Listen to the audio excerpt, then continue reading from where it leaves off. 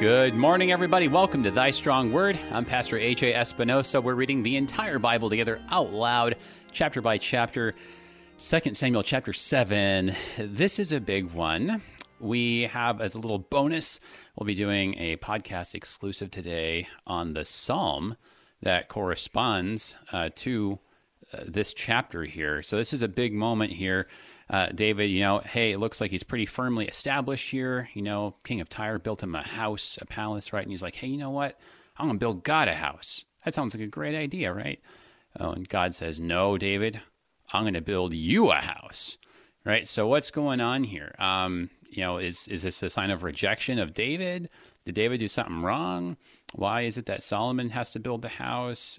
These are kind of questions that we have, and also we're kind of connecting those to the previous chapter where did David mess up there? Was that going too far? Was that not so good? Is God kind of mad at him? So lots of good questions to try to figure out kind of how this story works. And then kind of connecting that, I think, to the questions that we have ourselves, like, well, what if I want to do something for God? And what if I have a plan? And what if I want to build something or start something or, have these sorts of purposes, right? How does God look at my plans? So, good stuff. Today, joining us, we've got as our guest returning, we got Pastor Boyce Clare, pastor at, let me see here, I don't even have my notes, but I think I remember this here. It's Faith and Bethesda Lutheran Churches in Pine Lawn, Missouri. Isn't that right? Yes, it is. Huzzah. And we're still there, yes. Very good. Good morning. How are you doing, brother? Good morning. I'm doing great. Glad to hear it. And this is a big prominent chapter here, and I think there's like even a few references from the maybe at least one from the New Testament, right? Oh, absolutely. It's the most important chapter in 2 Samuel, and it's also a messianic mountaintop. Yeah. I should have led with that for the introduction. Next time we'll just have you do it. It's the most important chapter in 2 Samuel, guys. So there you have it. Well, looking forward to getting into this one, and I appreciate you coming back so soon. And yeah. let's go ahead and get started. As we do, would you start us off with a prayer? Let us pray. Heavenly Father, you have fulfilled your promise to your servant King David by establishing his royal house forever in the person and work of our Lord Jesus Christ, the Son of David. Grant that as we, as Christians, are built together as living stones in the eternal temple of the church, we may forever live with you in your eternal place in the heavens. Guide us by your Holy Spirit that we may see Jesus in your precious word, that we may be led into all truth through the same Jesus Christ our Lord, who lives and reigns with you and the Holy Spirit, one God, now and forever. Amen. Amen. Yeah, certainly. I mean, it is a very big theme, right? Like the house of God, and we've talked about that a little bit. We were looking at 1 Corinthians not that long ago, and we'll be getting to 2 Corinthians again when we're done with this little stretch in 1 and 2 Samuel. So, yeah, I mean, that house theme, that place of worship, we saw that in Mark and Revelation with talking about the temple, right? I mean, this is a central place. Idea. It's the place. If you ever said, this is the place. Yep. That's the biggest. In other words, when speaking of the temple, it is our place. It is the place, the makom, the topos, that's mentioned in Scripture. And God locates himself among his people. He puts his name there. He proclaims his word through people. So hopefully then, as we go through the chapter, we can learn a couple things about this extremely important place. How do you think that connecting this then to the context, we might be led in a direction to kind of figure out how this pertains to David's desire to do this or his plans? I mean, what do you see coming into this contextually from the previous chapters? Well, he had conquered Jerusalem from the Jebusites, and it's only I think that there is provision in the Mosaic Law for there to be a place that God establishes, for worship, and so David is thinking in terms of the people of Israel to try to unify the nation, because they'd obviously come out of the division between Ishbosheth being king of the north and him being king of Judah for 2 years, I guess, because Ishbosheth was king for 2 years. So it's kind of like he's doing what a king ought to do. He's kind of consolidating the nation and for the sake of the nation. Yeah, that it didn't hit me till you were just saying that. We did read how it was in chapter 6 or chapter 5. I think it was chapter 5. That it said that David reigned in total. So it kind of zoomed out and gave us that overview for 40 years, like a generation. And it said 33 of them were over Israel and 7 over Judah. But yeah, you're right. It said that only for 2 years did Ishbosheth reign, right? And so if you're just kind of doing math, it's like, well, David must have been anointed king in the south in Judah, and then after 5 years, at least after 5 years, he would have started sending then messengers to other places like Jabesh Gilead, where he would have said, "Hey, why don't you, come join up with the south, right?" And they said, "Well, Ishbosheth was just anointed, actually, right?" So it's like I didn't think about that, but that's like he kind of like.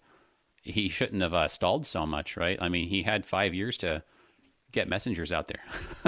Right, yeah, and of course, but I mean, David was all about legitimacy. Yeah, that's right. He was concerned. I mean, this was God's choice. I mean, sometimes there's the idea that it's between him and the house of Saul and so on. And David had the utmost respect for the house of Saul, for the guy that even purported to have killed Saul, even at Saul's request, which of course we know that was made up by that Amalekite. David executed him, and then there was these two winners that executed Ishbosheth. Attacked him and killed him and cut off his head. David executed them as well. So David was all about honoring the anointed of God, and as it says in chapter 6.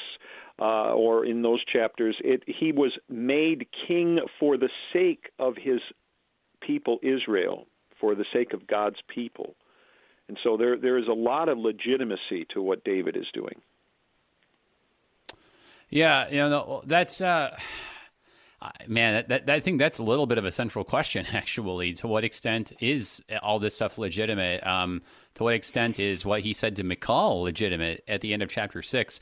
So, yeah, I think that the question of legitimacy is going to be big here. But, without any further ado, let's just kind of keep those questions in mind, and we'll just read the chapter straight through here. So this is 2 Samuel chapter 7 here in the English Standard Version. Now, when the king lived in his house, and the Lord had given him rest from all the surrounding enemies, the king said to Nathan the prophet, "See now, I dwell in a house of cedar, but the ark of God dwells in a tent." And Nathan said to the king, "Go, do that all that is in your heart, for the Lord is with you." But that same night the word of the Lord came to Nathan, "Go and tell my servant David, thus says the Lord, would you build me a house to dwell in? I have not lived in a house since the day I brought up the people of Israel from Egypt to this day, but I've been moving about in a tent for my dwelling. In all places where I have moved with the people of Israel, did I speak a word with any of the judges of Israel, whom I commanded to shepherd my people Israel, saying, why have you not built me a house of cedar? Now, therefore, thus you shall say to my servant David, thus says the Lord of hosts, I took you from the pasture, from following the sheep, that you should be prince over my people Israel. And I have been with you wherever you went, and have cut off all your enemies from before you. And I will make for you a great name, like the name of the great ones of the earth. And I will appoint a place for my people Israel, and will plant them so that they may dwell in their own place and be disturbed no more. And violent men shall afflict them no more, as formerly, from the time that I appointed judges over my people Israel, and I will give you rest from all your enemies. Moreover, the Lord declares to you that the Lord will make you a house. When your days are fulfilled, and you lie down with your fathers, I will raise up your offspring after you, who shall come from your body, and I will establish his kingdom. He shall build a house for my name, and I will establish the throne of his kingdom forever. I will be to him a father, and he shall be to me a son. When he commits iniquity, I will discipline him with the rod of men, with the stripes of the sons of men. But my steadfast love will not depart from him, as it took it away from Saul, whom I put away from before you. And your house and your kingdom shall be made sure forever before me. Your throne shall be established forever. In accordance with all these words, in accordance with all this vision, Nathan spoke to David. Then King David went in and sat before the Lord and said, Who am I, O Lord God? And what is my house that you have brought me thus far? And yet this was a small thing in your eyes, O Lord God. You have spoken also of your servant's house for a great while to come, and this is instruction for mankind, O Lord God. And what more can David say to you? For you know your servant, O Lord God.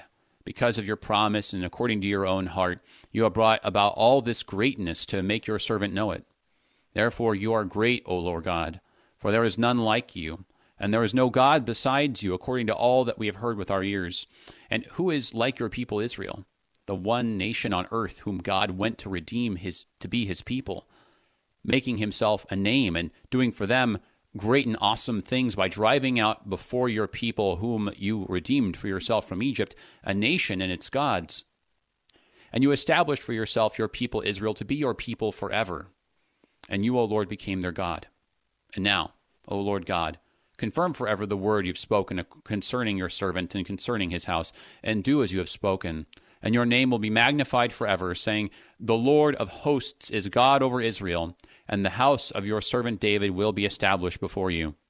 For you, O Lord of hosts, the God of Israel, have made this revelation to your servant, saying, I will build you a house. Therefore your servant has found courage to pray this prayer to you. And now, O Lord God, you are God, and your words are true, and you have promised this good thing to your servant. Now therefore may it please you to bless the house of your servant, so that it may continue forever before you. For you, O Lord God, have spoken, and with your blessing shall the house of your servant be blessed forever. So I think that there's a lot just going on in that prayer, which, may sound to us kind of repetitive, but I think there's a lot going on here that it might be easy to overlook. So there's kind of these two different parts here where you right. kind of have the story, which is, all of a sudden Nathan's a character. Maybe we should mention that too. So it's the story. And then there's this prayer, which is like very like Psalm-like or something in the second half. And so, a lot to talk about. But yeah, what about the chapter, I think, I don't know, kind of zooming out stands out to you, or and maybe in terms of like structure or pattern jumps out at you? Well, it obviously is, first of all, God speaks, and then David responds with his prayer. It's just simply, it's also the manner in which I or you as a Christian, God speaks to us in his written inerrant word, and so we respond in our prayers. And I think you probably are referring to Psalm 89, right? That's the psalm you're going to look at in connection with this, I'm guessing. That's a fantastic question. Actually, we're looking at Psalm 132. Yes, yeah, and it's mentioned there as well. So this, this is a theme. This is a very important motif and theme throughout the Old Testament, and this chapter is very central to God's plan of salvation. But as you have said, it's structured with, first, there is the vision of Nathan the prophet. At first, it's kind of interesting. At first he says, everything, the Lord is with you, so just keep on, carry on. But then God intervenes with a vision to Nathan, and then Nathan, of course, brings it to King David. And then David goes to probably where the Ark of the Covenant has, it's been brought from Baal, Judah, into Jerusalem, into a tent. And then, some commentators don't like the fact that they use the word that he sat before Yahweh. As they sort of said, well, he's kneeling and he just sits on his heels. So there's that kind of interplay that's going on there. Yeah. But it is so central because it is the link between the testaments, between the two testaments, that here he's talking about the church. And he's talking about the manner in which he will bring rest to his church through the Messiah, Jesus. But I mean, that of course that's kind of far in the distance. Right. What you see right before you is the prospect of David, then Solomon, and then the house of David. And then and you see, this is the whole reason that Israel was chosen by God for what's going on in this chapter.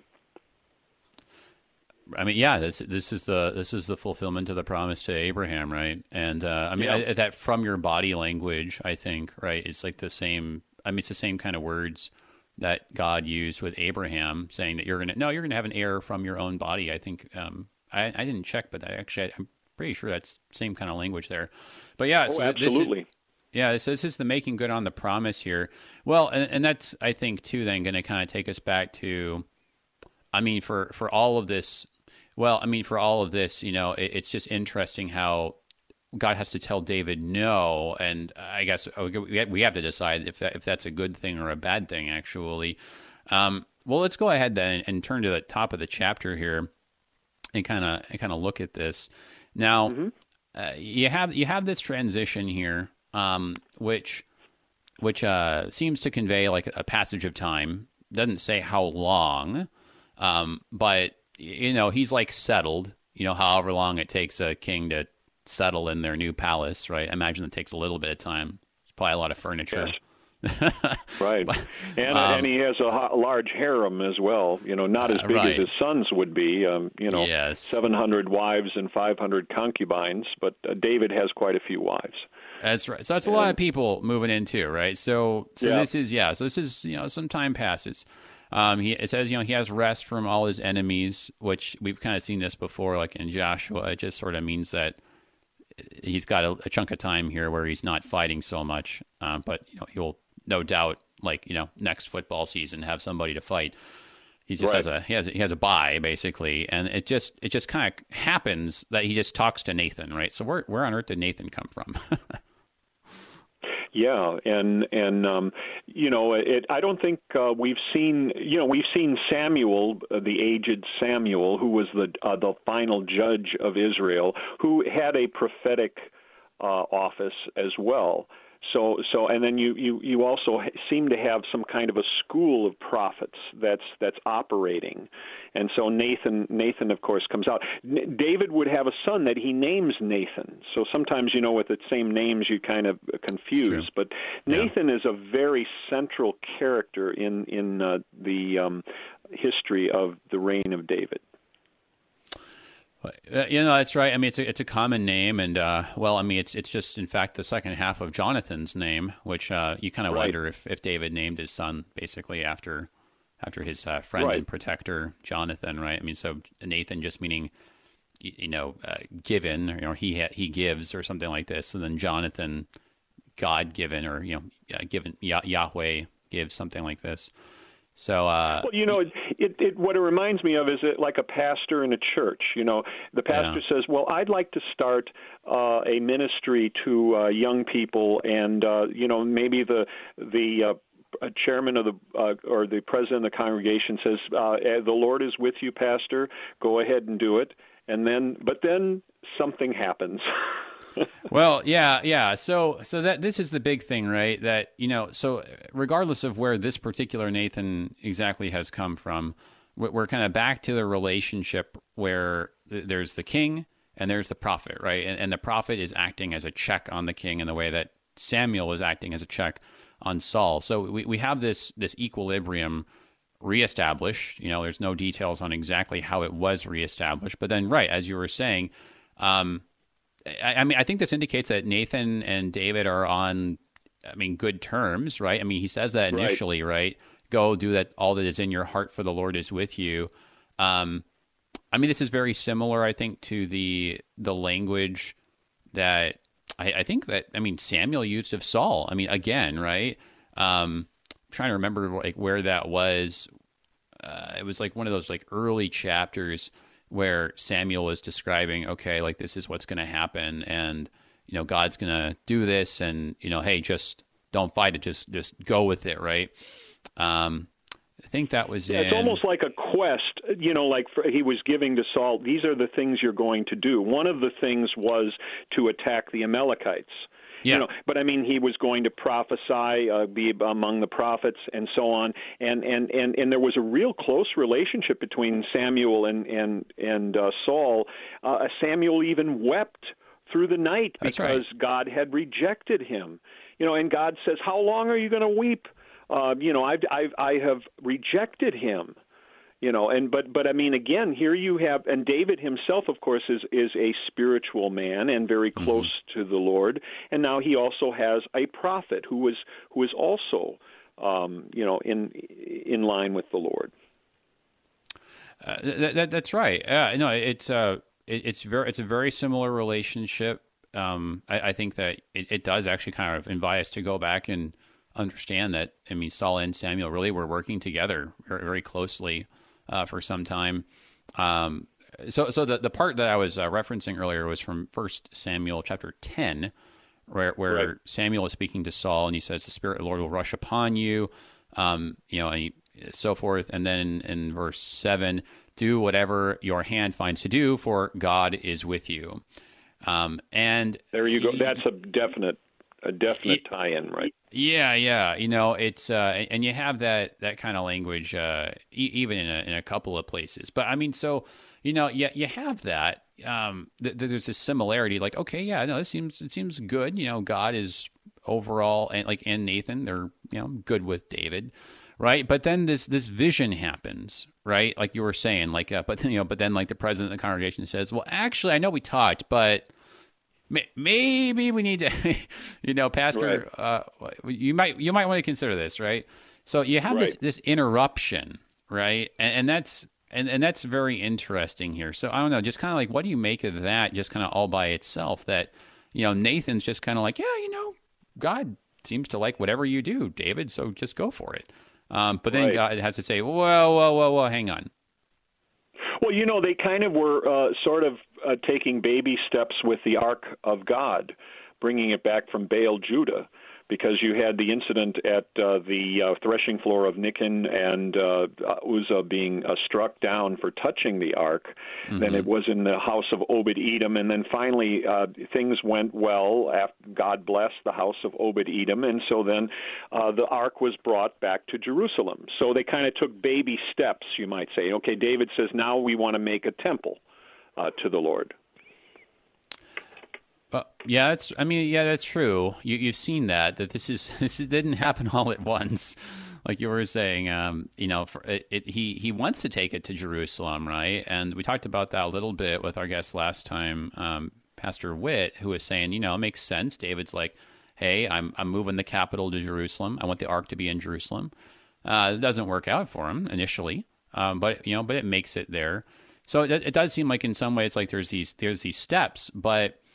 I think the thing that's interesting about this chapter is it doesn't kind of present it as, okay, well, here's the next step. It's like, whoa, hang on a second. Take a step back. Right. So so that's the kind of question I think we want to try to look at a little bit more. But first, we got to take a break. Everybody hold on. We're looking at 2 Samuel chapter 7 here on Thy Strong Word. We'll be right back.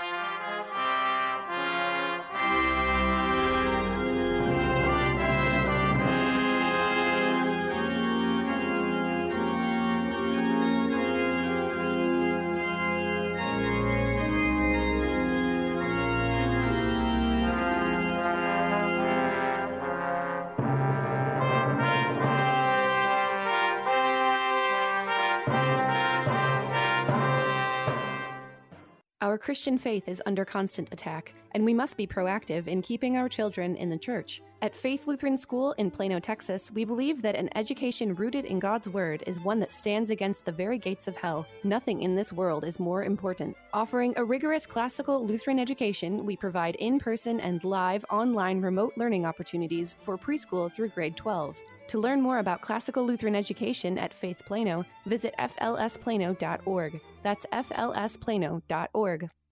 This has been quite a year, a lot of uncertainty. But there is one thing you can count on if you're a member of the Concordia Plans. Your benefits through the Concordia Plans are always with you to help keep you physically, emotionally, and financially healthy. Protect yourself and your family by signing up for your healthcare benefits, along with additional insurance and saving for retirement. Choose your 2021 benefits November 2nd through the 20th at concordiaplans.org/myaccount.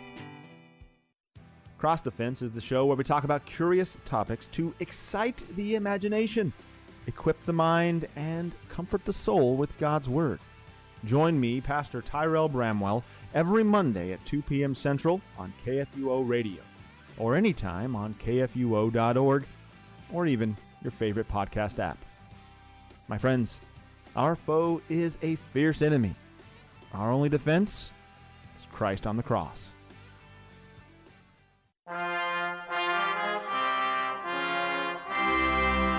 Welcome back, everybody, to Thy Strong Word. I'm Pastor A.J. Espinosa, looking at 2 Samuel chapter 7, the most important chapter in 2 Samuel. Lots of good things here. We got to take a look at some of the New Testament connections, because there are many. Trying to just get the narrative straight here. This scene with Nathan, who's just kind of come onto the scene. He's a new Samuel, I think, is basically all we need to know for right now. But yeah, David would like to build a temple for God, and you're thinking to yourself, that sounds like a great plan. He should do that. Well, that's what Nathan said. But then God said, wait a second. If you've got a question or comment for us and you're listening live, join the conversation, 1-800-730-2727, or if you're in St. Louis, 314-821-0850.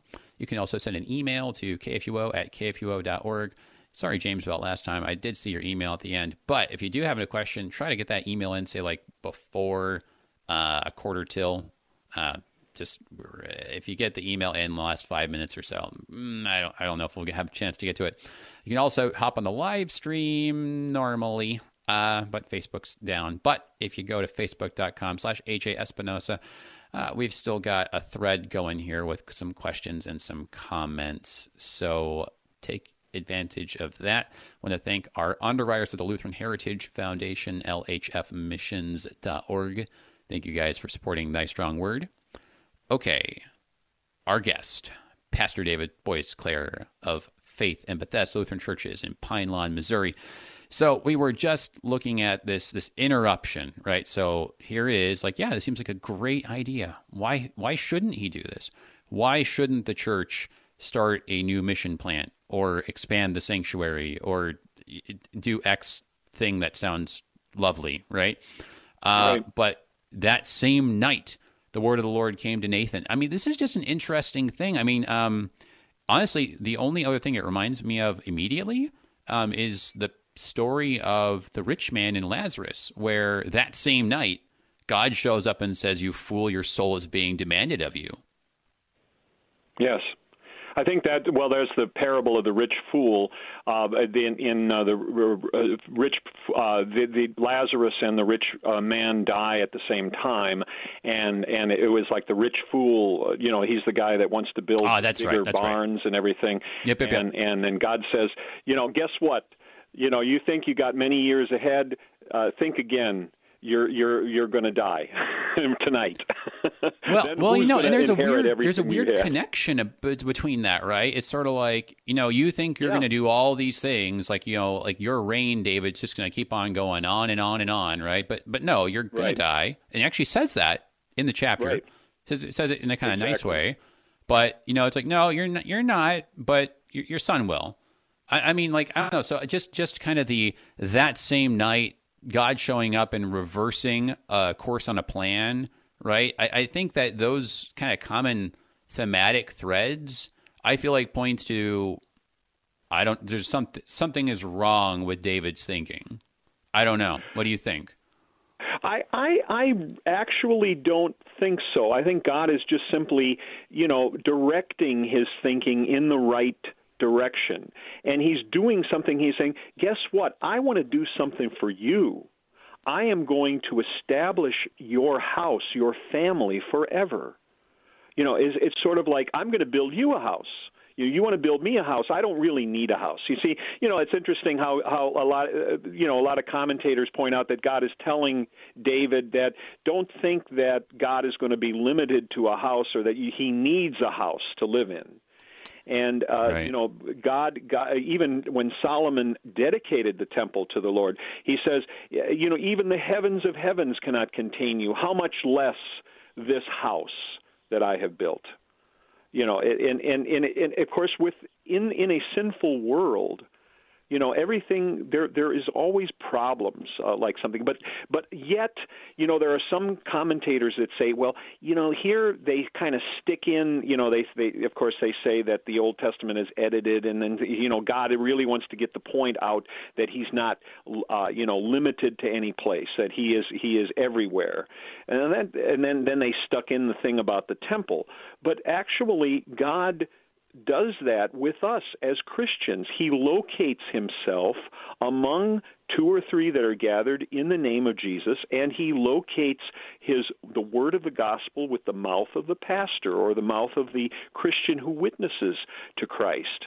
And so there's both of these ideas here. He does want to.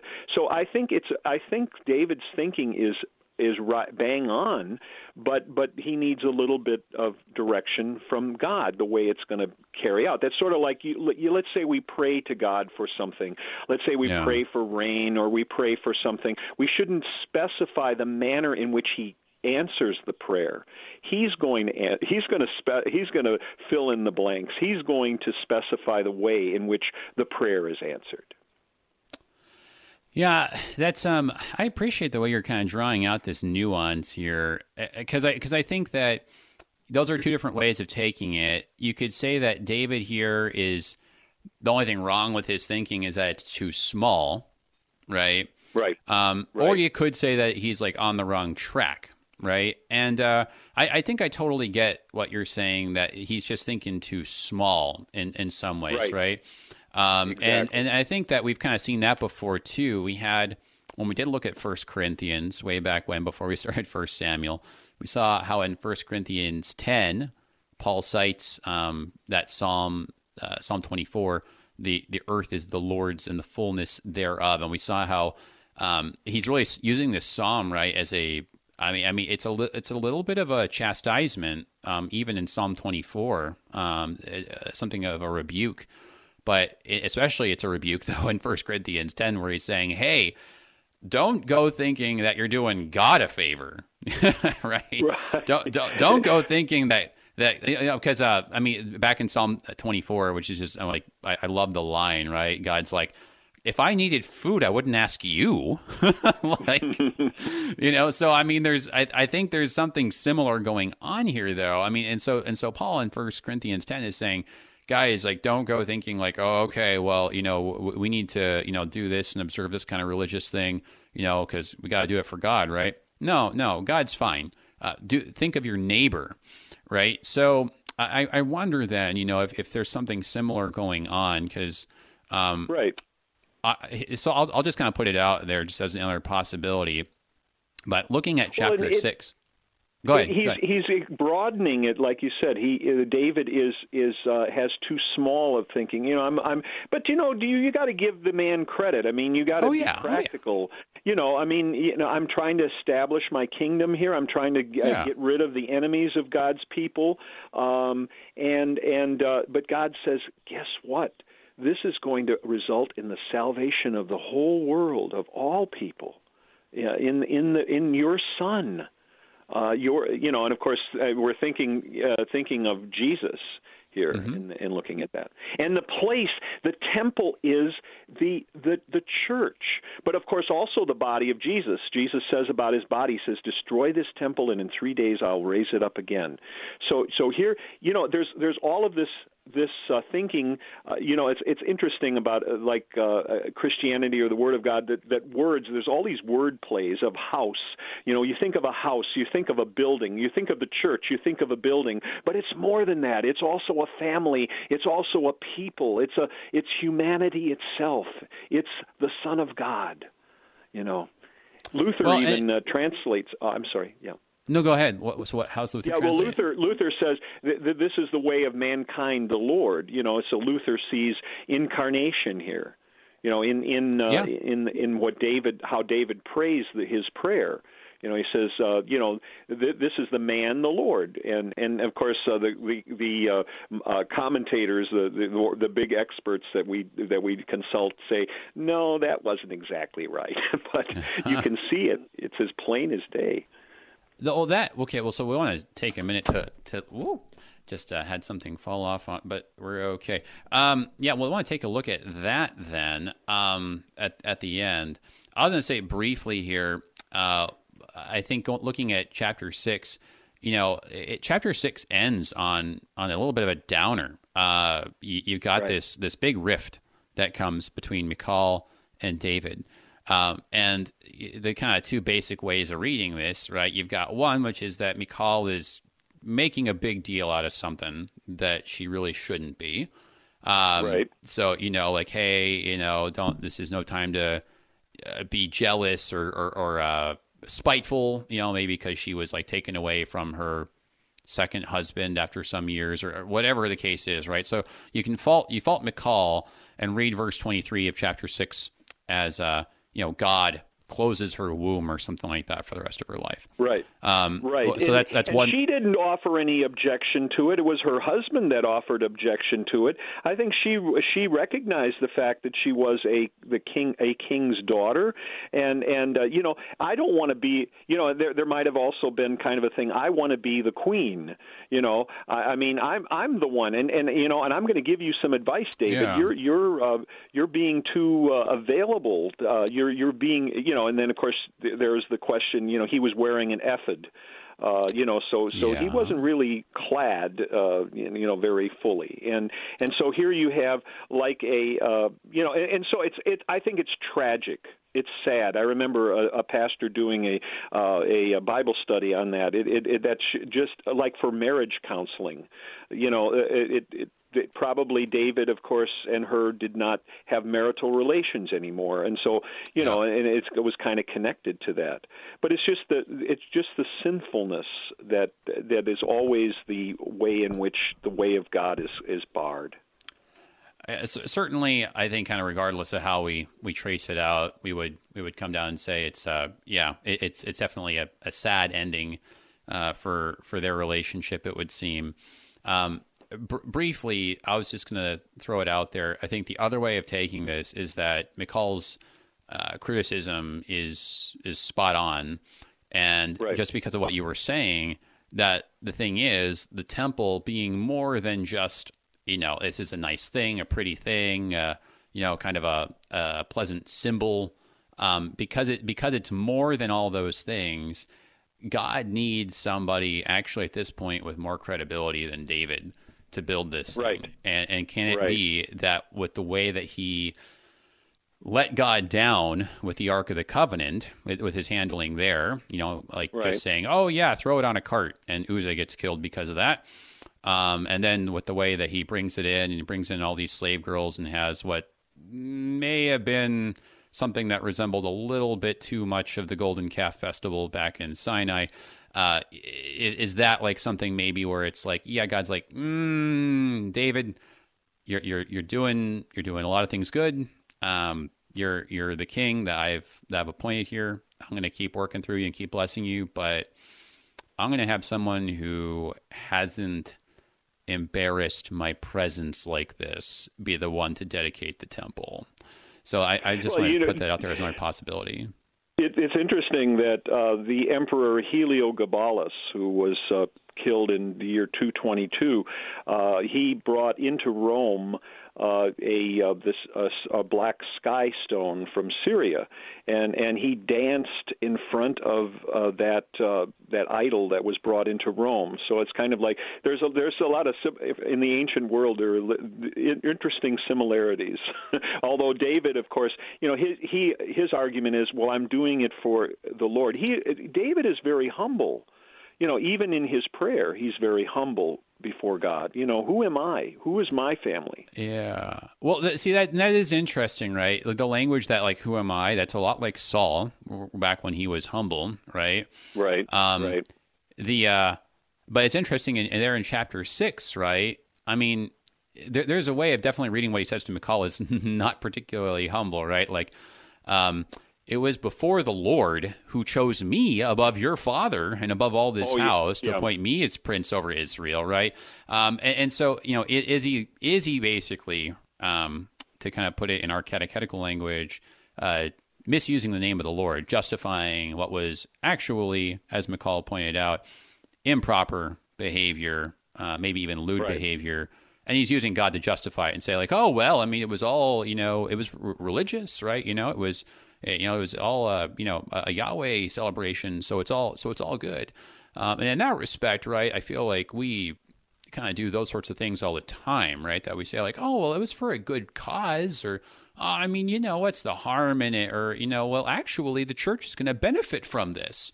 And so we kind of do the same thing, but I think we have, well, either the prophet Nathan comes to us, or sometimes it's Michal, our wife, who comes to us and says, right, yeah, I don't know if you should be buying too much of your own press there, just because you kind of like. I think that's a good read on that.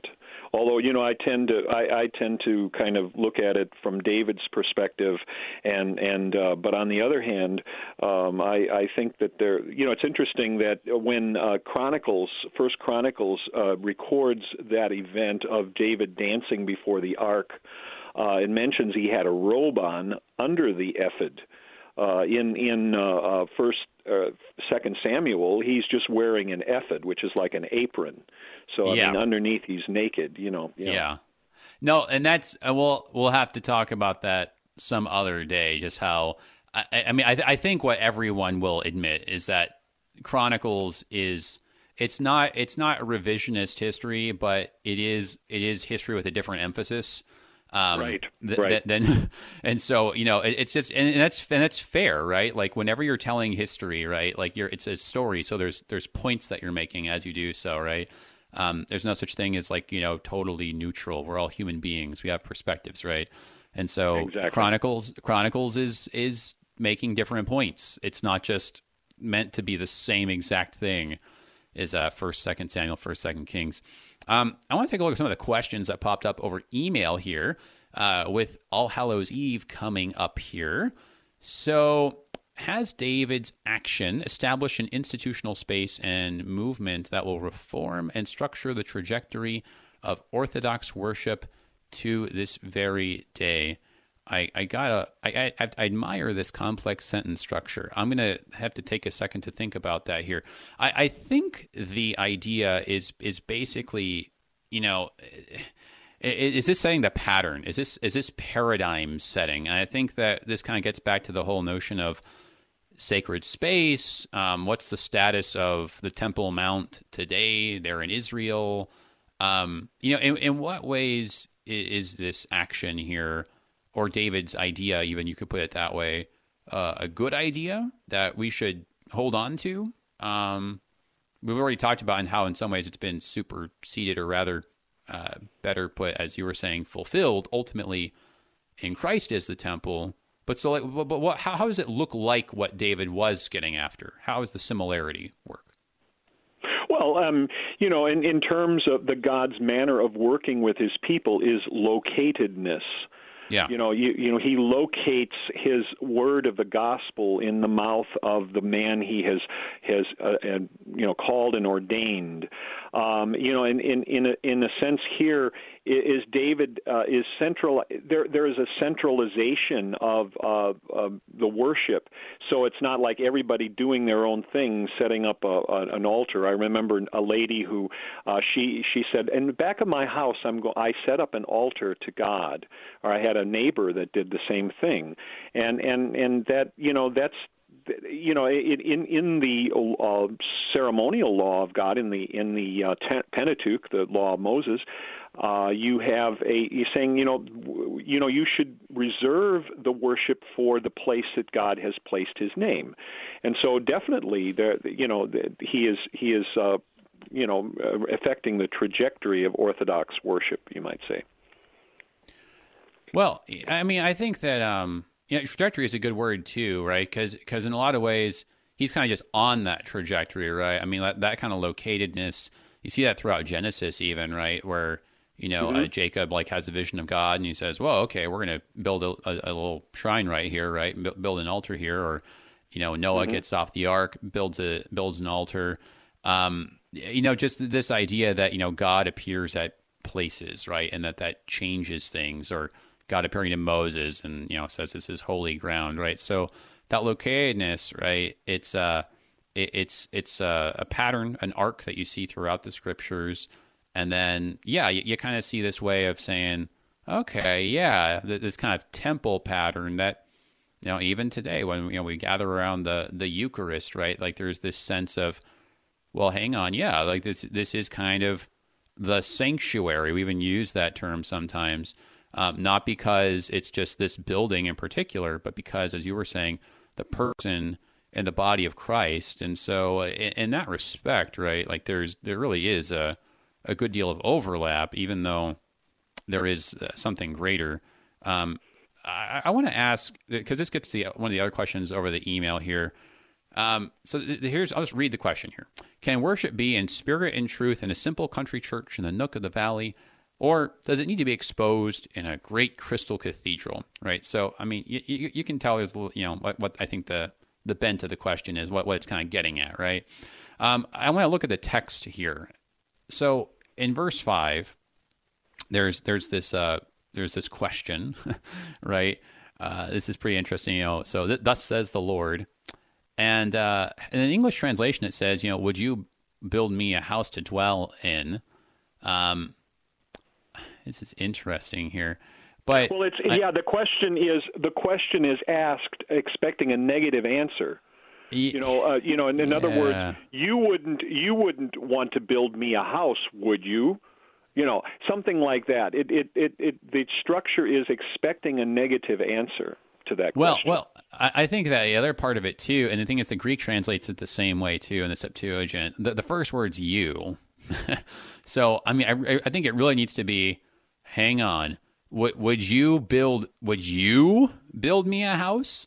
Right? Like, and there's this little a question particle right there. Like first word really is you with the pronoun, which is only emphatic in Hebrew because usually you just drop it.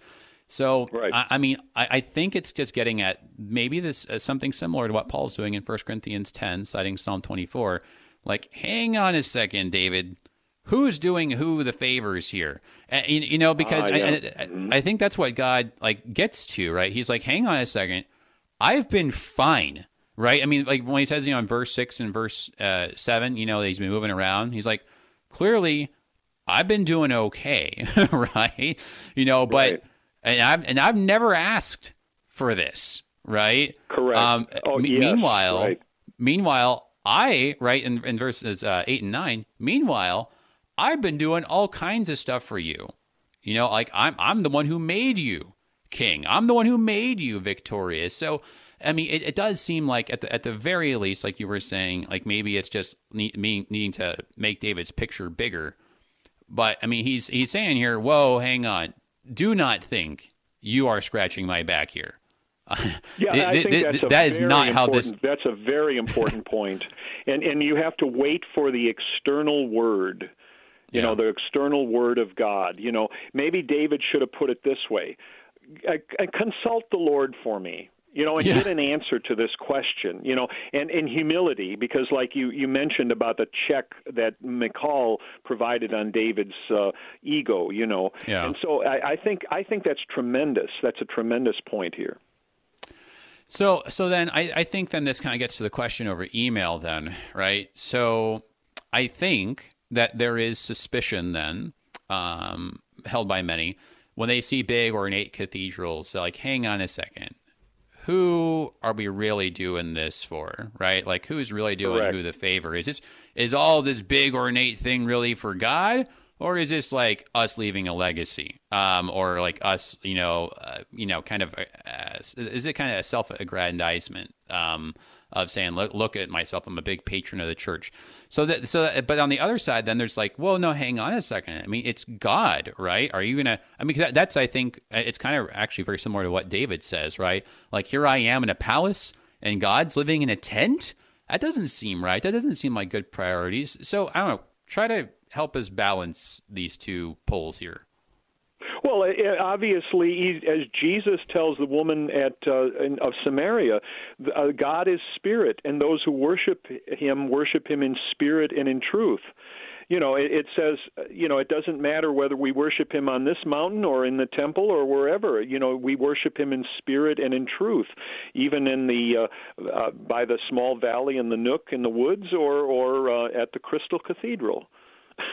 Yeah. And if there is, and the thing is, in Jerusalem itself, the people thought God would never destroy Jerusalem because the temple of the Lord. That's why Jeremiah had to say, do not trust in these deceitful words saying the temple of the Lord, the temple of the Lord, the temple of the Lord.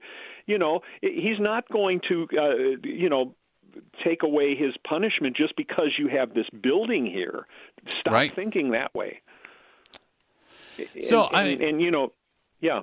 I was going to say, so I mean, like on the whole, right? Like kind of weighing the different, passages and allusions you're making here. I mean, like I feel like it's kind of on the balance, saying like, I be very wary of big fancy temples and worship places.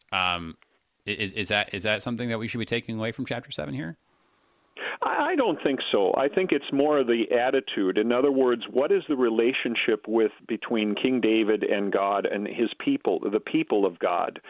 In terms of following in God's image, and I mean, if sometimes the people of God are led to perhaps make, interesting at Concordia Seminary, they were talking about Luther Tower that was built. It was a tremendous amount of money to buy that. And they were reminded, I think, of when Jesus was anointed by Mary, the sister of Lazarus, that he says, you have the poor with you always, but me you have not with you always. Isn't it fitting for us to set up a beautiful temple to our great God? So as long as the attitude is correct. Well, and I think that the attitude, and not even just the attitude, but like the way it's going to be perceived and felt, I think that's actually really big. And it reminds me of a scene that I think a lot of people are kind of confused about, but it's in Genesis chapter 23, where Sarah dies, and Abraham needs to bury his wife. And, he goes to the Hittites to get this plot of land to bury Sarah. And there's this big thing about, okay, are they going to give him the land, or is he going to buy the land, right? Right. And like, we're just sort of thinking, okay, guys, this is like that game where you're passing the check back and forth, like just cut it out and just whatever, right? But it's a big deal, because the question is going to be kind of like, for all time, who did who the favors? Right. Exactly. And I think there that this is kind of the thing, right? Like, everyone needs to know that God took David from nothing and gave him everything. And no one needs to get any idea that actually, like David kind of earned it, or like, it really, God did his part, David did his part. And I think that gets to what you were saying then at the end in the prayer, that, when he says, like, who am I, oh Lord God, right? I mean, that's really showing it, that really all the blessings are coming from just one direction. And that's exactly. We got to be reminded of that, right? So, yeah. So many good things, brother. Thank you so much. Always a pleasure having conversations here. Look forward to having you on again real soon. Everybody, that was Pastor David Boyce Clare, Faith and Bethesda Lutheran Churches in Pine Lawn, Missouri, going on to chapter 8. But we're going to have a podcast, talk a little bit more about this with the Psalm. Till then, Pastor H.A. Espinosa, peace. Strong Word, produced by the Lutheran Church Missouri Synod Office of National Mission in cooperation with Worldwide KFUO, the official broadcast ministry of the LCMS. Your support is vital for this program to continue. You can make a gift safe, secure, and easily online at kfuo.org. Thank you for listening and supporting Thy Strong Word.